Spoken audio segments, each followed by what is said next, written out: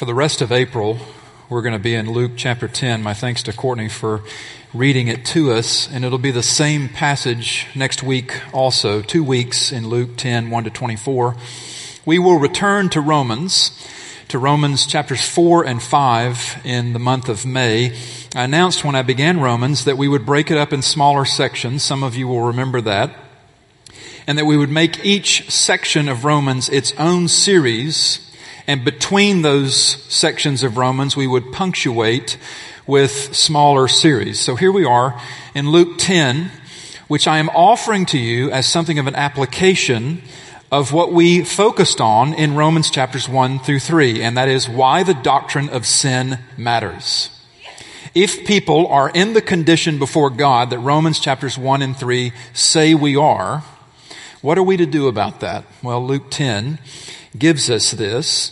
And why the doctrine of sin matters, it matters to our comprehension of God's grace, of God's glory. It matters to our apprehension of the gospel. But it also matters to our mission. And this is what we get in Luke 10. We get our mission, which is to bear the message of salvation for sin, to bear this to people, to move into the harvest, as Jesus refers to it in Luke 10 here, to dive in even, but with the right motivation. That motivation being, we are recipients of great grace. He says, don't rejoice that you've got this great authority and power that even the demons are subject to you. He says, what you rejoice in is that your names are written in heaven. Luke 10 gives us a gospel drama playing out. What God brought us in on in redeeming us is the drama of the eternal. That's what I'm calling our little series here for April in Luke 10. And I get this way of putting it, the drama of the eternal, from a book that the staff is reading together right now. It's by an author named Skye Jethani. It's called Immeasurable, subtitled Reflections on the Soul of Ministry in the Age of Church Incorporated. And in one of his chapters, he says, we are each of us at any given moment engaged in 3 dramas, which he calls the drama of the practical, the drama of the theoretical, and the drama of the eternal. The drama of the practical is the stuff of everyday life.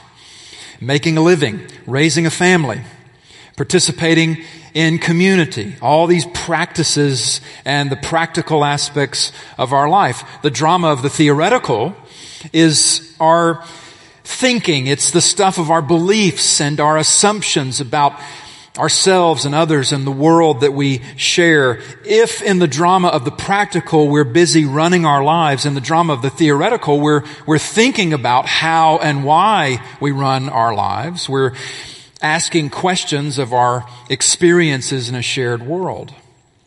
The drama of the eternal intersects with the dramas of the practical and the theoretical, because in Christ we understand that this life here and now is not all there is. We are by grace, through faith, recipients of eternal life, which means here and now, true relationship with the only true God, whom we will eventually see and live with and reign with forever, because our sin penalty has been paid for us in full by Jesus.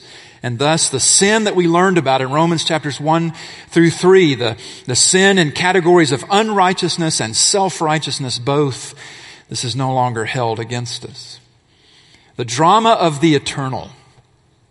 The drama of the eternal is the stuff of Christian message and messaging. It's the stuff of the gospel. It's the stuff of the message of the cross, the messaging of the cross. Spoken words about our sin and a Savior from our sin. Spoken words about why God uniquely broke into history in the person of His Son. The gospel is a message. It is something we believe, and we can even talk about living the gospel, but the gospel fundamentally is something spoken. And that's what these 72 in Luke 10, these 72 were sent out here to do. Namely 2 things. They were sent out to speak and to serve. Verse 1, After this, the Lord appointed 72 others, sent them on ahead of him, 2 by 2, into every town and place where he himself was about to go, towns and places where he himself would be received and also rejected, because the message is attractive and offensive both. It's not one or the other. It's attractive and offensive at the same time. But here we see these early followers empowered by God to do preaching, that is the power to persuade, to talk to people about the gospel. This is verse 9. Say to them, the kingdom of God has come near to you. They're given the authority over demons. They can cast out demons. Verse 17, they come back rejoicing that this happened. And the power to heal. Verse 9, beginning of verse 9, heal the sick. In fact, the only power that Jesus ever grants his followers is along these very lines. Jesus did not grant us political power to rule societies. He did not grant us economic power whereby we control the world. We don't bring people to faith by ruling over them or by buying their allegiance to God. Some Christians get political power and economic power and steward it well and are influential with it. But we learn from church history, going all the way back to the 4th century up into the present time, when Christians wield power for the cause of Christ, often we do a poor job with it. Church history is checkered with this. It doesn't always turn out like we hope. And it can often seem to secularized people when Christians are in control that we're trying to coerce or buy their belief. The only power Jesus granted his followers, and we see it on display here in Luke 10, and it's still the only power he grants us, is the power to persuade. The power to care, to speak and to serve in his name. Look at these 72 followers. Jesus sent them out the same way he sent out the 12 disciples before them. In fact, if you'll turn over a page or scroll up or down, however you're looking at it electronically, to Luke 9, one chapter before in Luke 9, look at Luke 9 verse 1. And he called the 12 together and gave them power and authority over all demons and to cure diseases, and he sent them out to proclaim the kingdom of God and to heal. Now we have the very same thing in Luke 10, but expanded out to 72 now. Why is it expanded? The same thing the disciples get in chapter 9, now the 72 get in chapter 10. Why? One reason is because this work of moving into the harvest, as Jesus calls it in verse 2 of chapter 10, ask the Lord of the harvest to send out laborers into his harvest. This work is not just for the professionals. If all you had was Luke chapter 9, God sending out the disciples, then you could say it's for the ministers, it's for the clergy, it's for the 12. But you get Luke chapter 10. It's expanded out to the 72. All followers of Jesus are empowered by Jesus to speak and to serve in his name. There's actually another reason that 72 specifically are sent out. It's a specific number. Jesus wants the world. He's the Lord of the harvest. That's what he's calling God here. The Lord of the harvest wants the whole world. If you go back to Genesis chapter 10, we won't, I'll just tell you it's there. But in Genesis 10, there's something called the Table of Nations. And there's 72 nations there through the sons of Noah. Jesus is drawing on that very specifically, which to an ancient reader would connect. He's drawing upon the Table of Nations in Genesis 10 to say, my intended reach is everybody. The gospel goes out to all. So it's not just 72. It happened, somebody counted, we got 72 here. It's 72 linked to Genesis 10. What I want to do this week and next is focus on the speech part of our mission. In verses 1 to 24, this power to persuade, as I'm calling it. The serving part of our mission is also here in verses 1 through 24, speech and service.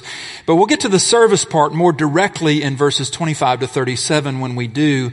And then the last Sunday in the month, we will conclude with two more followers who are also on mission, two sisters, Martha and Mary, who together in their little drama inhabit the tension between speech and service. It's very important to note what all Luke puts into this one chapter, how purposeful he links everything that's here. So today and next Sunday, verses 1 through 24, our experience. We're the 72. 72 times 72 exponentially now as the church grows and moves through the world. But this is us. Our experience of being sent by Jesus to speak and to serve, much like he sent the original 12 in Luke chapter 9, and similarly empowered. It doesn't look precisely the same way. We're not going to read this woodenly, but we go out and we preach the gospel. We proclaim the good news. We persuade people of the truth of God in Christ. The experience of casting out demons, sometimes that's actual. Other times that's more the work of liberating people from what enslaves them. That's gospel interest. Verse 17. Healing the sick. Obviously, it's the mending of bodies, healing infirmities. But when you get this context here, this mention of communities, towns and places, verses 10 to 16, by extension, you've got the healing of communities where the gospel goes to work among people. There is collective benefit for that. Let's focus on the speech part by taking two aspects over 2 Sundays. Today, the mission of our messaging, and then next Sunday, the motivation for our messaging. That's what we're going to talk about this week and next in these first 24 verses. The mission of our messaging today, and then next Sunday, we'll get to something that's just as important, and that's the motivation. Why? Why do we do this? The motivation for our messaging. Today, what is the mission of the message? It is, to put it in a phrase, it is to move into the harvest. The Lord of the harvest is sending. We're to move into the harvest with a message. A message that has definitive content about God and about sin and about humanity and the created order, both seen and unseen. The gospel is a cosmic declaration reverberating across time, throughout generations, to the ends of the earth. Don't fall for the assumption. It's popular. I was in a place this week and I saw it on the wall, and so thought about this immediately. The idea, it's misattributed to St. Francis. There's no historical record that he said this. Bless his heart. He's been painted with this for eons, but he doesn't care. He's in heaven. The assumption that you're sharing the gospel all the time and when necessary you use words, that's a postmodern idea. That assumption is based on the idea, it's really based on the mood, that words are kind of meaningless anyway. They don't matter. No Christian should feel that. No Christian should believe that. We are people of the incarnate Word. The Word became flesh and made His dwelling among us. It is necessary to use words in messaging Christ. There's a difficulty, because words are the very thing that everybody's oversensitive to now, right? We feel it, we see it, we know it, we experience it ourselves. Yes, the gospel is demonstrated in and through our good works, absolutely. But no one is saved by your way. No one is saved by your life. The gospel is we have to talk about who Jesus is and what He's done. We have to talk about His way and His life. His truth is the only way anyone gets saved. And this is not easy for us. No, it isn't. To talk about Jesus Christ. We live in a very polarized age where persuasion is made all the more difficult by the extreme hold people have on their views, the inability and unwillingness to think outside their echo chamber. Identity politics dominate the left and the right. Everything's tribal. This is the society we're in. But it really wasn't any easier. I'm thankful for the honesty of this text. Not that any text of Scripture is dishonest, you understand. But the way this text shows us that it really wasn't any easier back then for these 72 to talk about Jesus in ancient contexts, ancient cities. You see this in verses 10 through 12, verses 10 through 16 especially. There's different reasons when you compare the ancient context and the modern. There's different reasons why it was difficult back then compared to now. But the same degree of difficulty has always been true. Nevertheless, Jesus telling us in verse 2 that the harvest is plentiful, but the laborers are few. Pray earnestly to the Lord of the harvest to send out laborers into his harvest. As he sends out the 72, as it were, as he sends out everyone with him to everyone else, that's the picture. That there's a harvest, that Jesus can say the harvest is plentiful, is its own verification of the doctrine of sin. There would be no harvest if there were no sinners. There would be no harvest if there was not a gracious God willing to send his Son, who in turn sends us out into the world after him, a world that he entered. Why? A world he entered to reconcile to himself. But that the world needs to be reconciled means what? Means expect some opposition. Expect some opposition when you speak of who Jesus is and what Jesus has done. Even though it's a beautiful message that we've been entrusted with. It's beautiful to us. It's a beautiful mission. I mean, we'll get to Romans 10 eventually, a year or so from now. And in Romans 10, you get that statement of how beautiful are the feet on the mountains. I mean, the gospel even makes feet beautiful. You know, we don't tend to think feet are beautiful. Our mission is to move into the harvest with the message of the gospel. Jesus wants the world. That is good news. And we'll get all we need from God to do it. You know, that's the point of verse 4. We're not taking this passage in a chronological approach. We're bits and piecing here in service to theme. But the point of verse 4, when he says carry no money, no knapsack, no sandals, greet no one on the road, he's saying you're going to have all you need from God to do this. Don't worry about the provisions. Just do the work. And even the instructions are beautiful, I think. Verse 5, whatever house you enter, first say, peace be to this house. And if a son of peace is there, your peace will rest upon him. But if not, it will return to you. If you find somebody who's compliant and willing to have dialogue with you, great. If you find somebody combative and resistant to you, okay. And he gives instructions on how to handle that later. But he says in verse 7, remain in the same house, the house where you're welcomed, eating and drinking what they provide.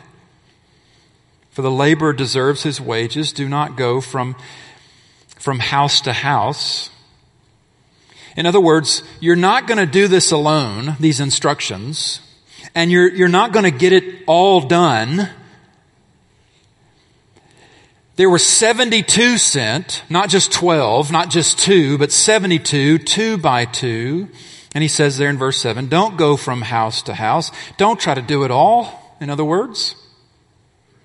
Remain where you're received. You know, we talk about working ourselves out of a job. Remain where you're received and work yourself out of a witness there before moving on. That when you leave the place, there are disciples, there are people who love the Lord, and you work yourself out of a witness. Yes, some will find themselves sent to harder places at great risk to themselves. Some will move around. It happens. But you know, most of us will remain where we're received. And we'll apply the gospel there through persuading.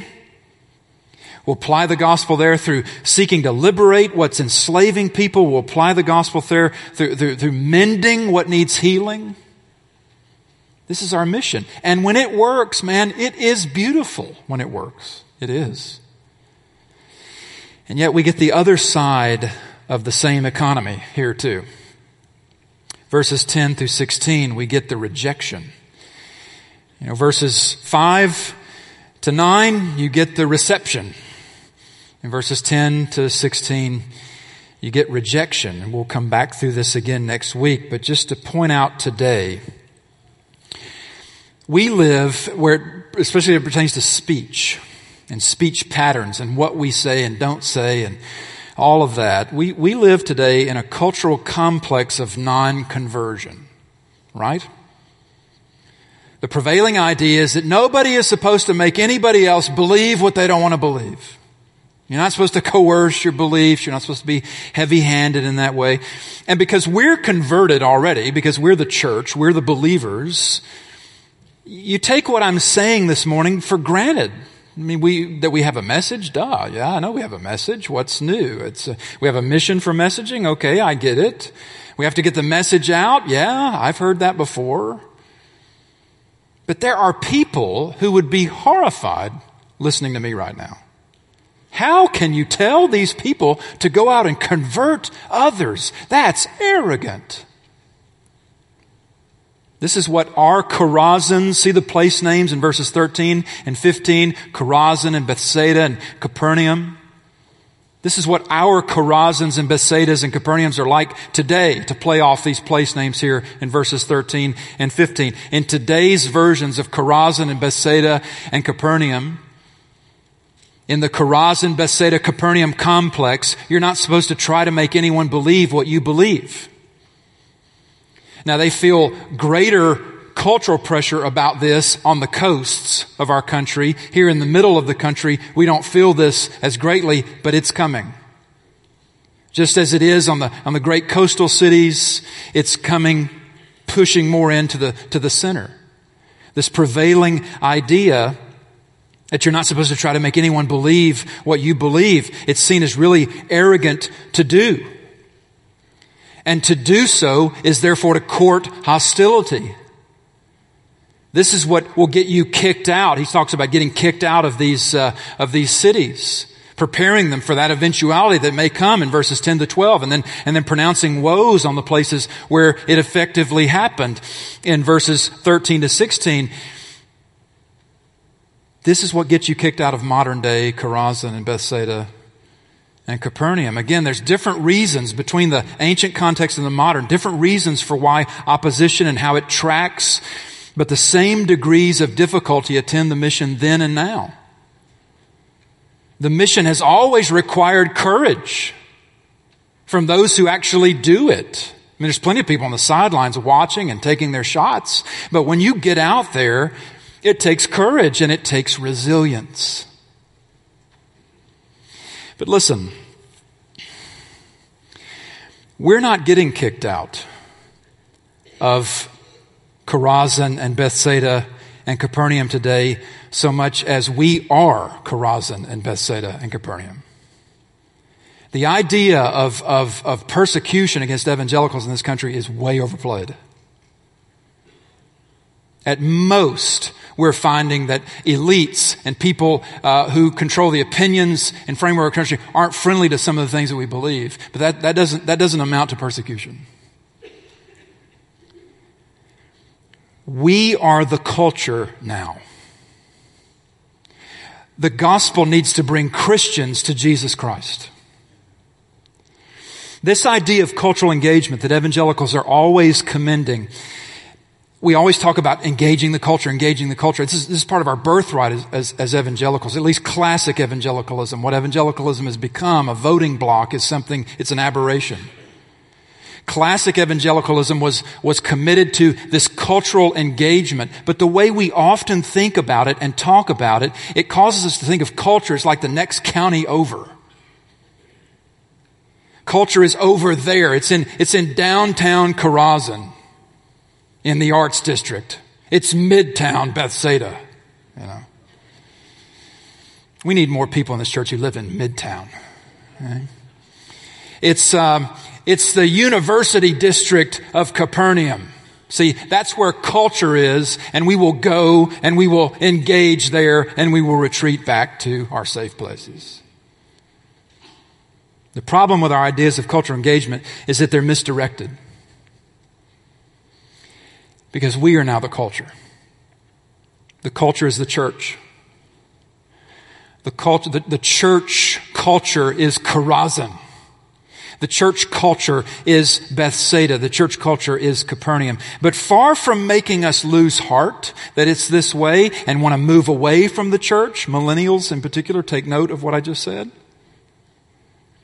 Because your impetus, your impulse is to look at the church in the frame of your grandparents and parents and say, I don't want that, and you back away from it. Don't do that.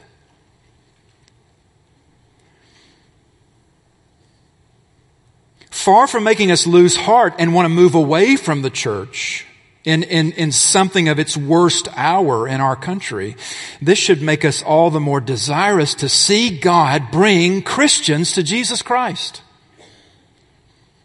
I love the story it's told. I don't remember who it was and what administration, but there was a Jewish member of one of the cabinets, one of the president's cabinets, and I think Chuck Colson tells this story that, or maybe Oz Guinness tells it. I'm a little bit misty on details, but I do remember the punchline.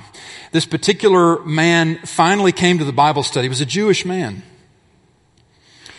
And when they asked for prayer at the end, he took everybody's hand and he started to pray. And his prayer was, God, I pray that you will bring Muslims to Jesus Christ. I pray that you will bring Jews to Jesus Christ. And I pray that you will bring Christians to Jesus Christ. You see in our text the hostility. You see it there, verses 10 to 16, the hostility these 72 experienced. You know what that hostility came from in that ancient context, these cities? It comes from their going to these cities and proclaiming the gospel of another Lord who was not Caesar. Another king, another kingdom. The hostility we experience by contrast is because we are too tied to Caesar. Hostility on parallel with what's here in Luke 10 has for most of us far less to do with our core gospel commitment and more to do with the perception that we will sell our souls for political power and influence. I recognize a number of you here will not like hearing me say this, but it's true.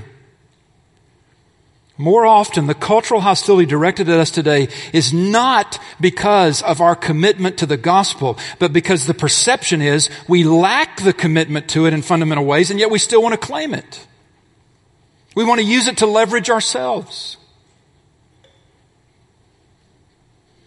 That being said, and I know it's hard to hear, but it's difficult anyway to gain a hearing for the message. Why would we make it harder? It's difficult anyway to in a hyper-secularizing age, the time of the progressives that we live in, they won the culture war. It's harder anyway to gain a hearing for our message. But any message that seems exclusive in any way is destined to be opposed. But the thing people don't realize is that every belief system is exclusive at points. I mean, if people just think about it, they'll see it. But still, people will say, you shouldn't try to convert anybody. If they sense that you're trying to convert somebody and they don't like that, you'll get their hostility. Even if they deem parts of our message beautiful, attractive, or they think you're the most beautiful example of a Christian they've ever met, still trying to convert people in our cultural complex is ugly. It's an ugly thing to do. That's the cultural assumption. But the moment we encounter this idea that you shouldn't try to convert other people, the moment someone tries to tell you, hey, you shouldn't try to tell this person what to believe, they're actually proselytizing you. You realize that? They've been converted to secularism, and they're evangelizing you with their secularism. It's like if you say to somebody, you shouldn't judge, that itself is a judgment. I'm not playing gotcha with people here. It's just clarity. What people are really telling us when they say, you shouldn't try to convert other people, what they're telling us is we can't believe in Jesus as He's presented Himself to be believed in. As Lord. How is that not arrogant? They don't always know they're doing this, of course, but to say to us, don't share your gospel of exclusive faith, exclusive grace from God, and faith in Jesus as the only way to God. Don't be bringing that around here, that you're trying to convince people that Christ's truth is truer than theirs and people ought to be free to decide for themselves. What they're saying is you cannot believe that in Christ the fullness of God appeared in flesh, one who uniquely broke into history. And again, they don't often know they're saying that to us, but that's what they're saying. And yet, for us not to take this out, the gospel, it's unloving of us, and frankly, it's evil. It would be like if you had the cure for cancer and you decided to box it up and hide it away. But when secularized people do not receive us, like in verse 10 here, in the ancient context, you got it. You think about it in the modern context, when secularized people do not receive us because they object to an exclusive message of one God and one way to God through Jesus. They're essentially saying, my way of looking at things, that no one knows what truth is absolutely, and any who believe they do ought to be absolutely opposed as narrow and bigoted. How is it that secularized gospel, that we all must believe what we want, however we want, and no one is permitted to tell us different, how is that less narrow? It's not. Everyone proselytizes for what they believe in. Everyone does. Our gospel is objective news of a history-changing event that affects everybody, and so we have to tell it to everybody. Yes, it tends to work better when you build a relationship, but it still takes courage and resilience even then, and sometimes you don't have time to build a relationship. One of the problems we had with friendship evangelism when we were training in that was that it gave people the idea that if you don't have a relationship, you don't have a friendship, then you don't share the gospel. You don't have time to always build a relationship with people. We're still the sent ones. You don't learn Romans 1 through 3 just to sit on it and admire it. You learn it so that you go out as the 72 and do the work of propagating this message, even though it's very difficult to do it. We're sent to people who need grace, and the only way they can get it, and they're longing for it really, is one place, one person. The one person who said here, verse 18, when he said to them, I saw Satan fall like lightning from heaven, that's an incredibly delusional thing to say unless he was really there. You know that, don't you? He is like the guy on the side of the road who's made his egg carton a pet. If he wasn't there. When he says, I saw Satan fall like lightning, he's saying I pre-existed. It's a delusional thing for him to say unless he really did. And thereby the consequence for rejecting him is Satan's own consequence, that you end up on the wrong side of history in the worst possible way. Now this should stoke our compassion for our neighbor, absolutely. Although compassion is not our primary motivation, more about that next week. But we are messengers to our neighbors. See, this is the chapter, Luke 10, in which Luke put the Good Samaritan story. He put it in this context. Isn't that fascinating? We tend to look at it alone, but it's in this context of the ones who've been sent, because this is the condition of the neighbor in his or her sin. It's like the beaten up guy on the road. If we could just see people as God sees them, see them for what their sin has really done to them. That guy headed down to Jericho, the story that we'll come to in a couple of weeks, he fell into wolves, as it were, right? Men who treated him as if they were wolves. What do we have in verse 3? Go your way, behold, I am sending you out as lambs in the midst of wolves. We're not the wolves tearing people apart. We're the lambs. You become a wolf when you rejoice in how good a person you are, and that you're not like that person and that person and that person that you can't stand. You become a wolf when you focus on how good a person you are, on how right you are, instead of how graced you are. This table that we're coming to now, this is not about how right you are. It is about how graced you are. It's about how right God is. You become a wolf when you become superior. When you elevate yourself on the food chain. The lamb is anything but superior. The lamb has to be shepherded. That's the point of being a lamb. This table is for those who are shepherded. Do you realize the woes directed at these cities, verse 13, woe to you, Chorazin, woe to you, Bethsaida. Do you realize that woe is not a curse, it's a cry? It's an anguished empathy for the plight, unbelief, and preference for your sin over a Savior and wolfing at lambs put you in. Do you realize, when we say woe, you're saying, do you realize the trouble that you're in here? Oh my goodness, I feel for you.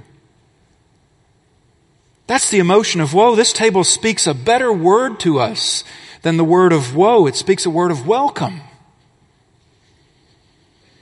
This table speaks to us of the mission of God for us, the message of God to us, the motivation of God for us. It speaks to us of our redemption. It speaks to us of our reconciliation with God. It speaks to us of grace greater than all our sin. Would you join me in prayer? And the men will distribute the elements. Father, we thank you for this time of communion, and we thank you for what the table speaks, a word of grace based on the self-sacrifice of the God of all. Thank you that in welcoming us to this table, you remind us that our sin has been canceled. It's debt to you. It's been paid in full.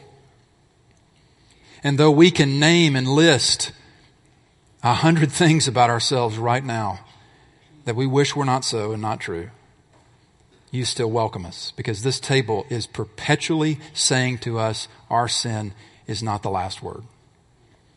The last word is Christ's word. It is finished. And because it was finished, because of your great grace, we can have life in your Son.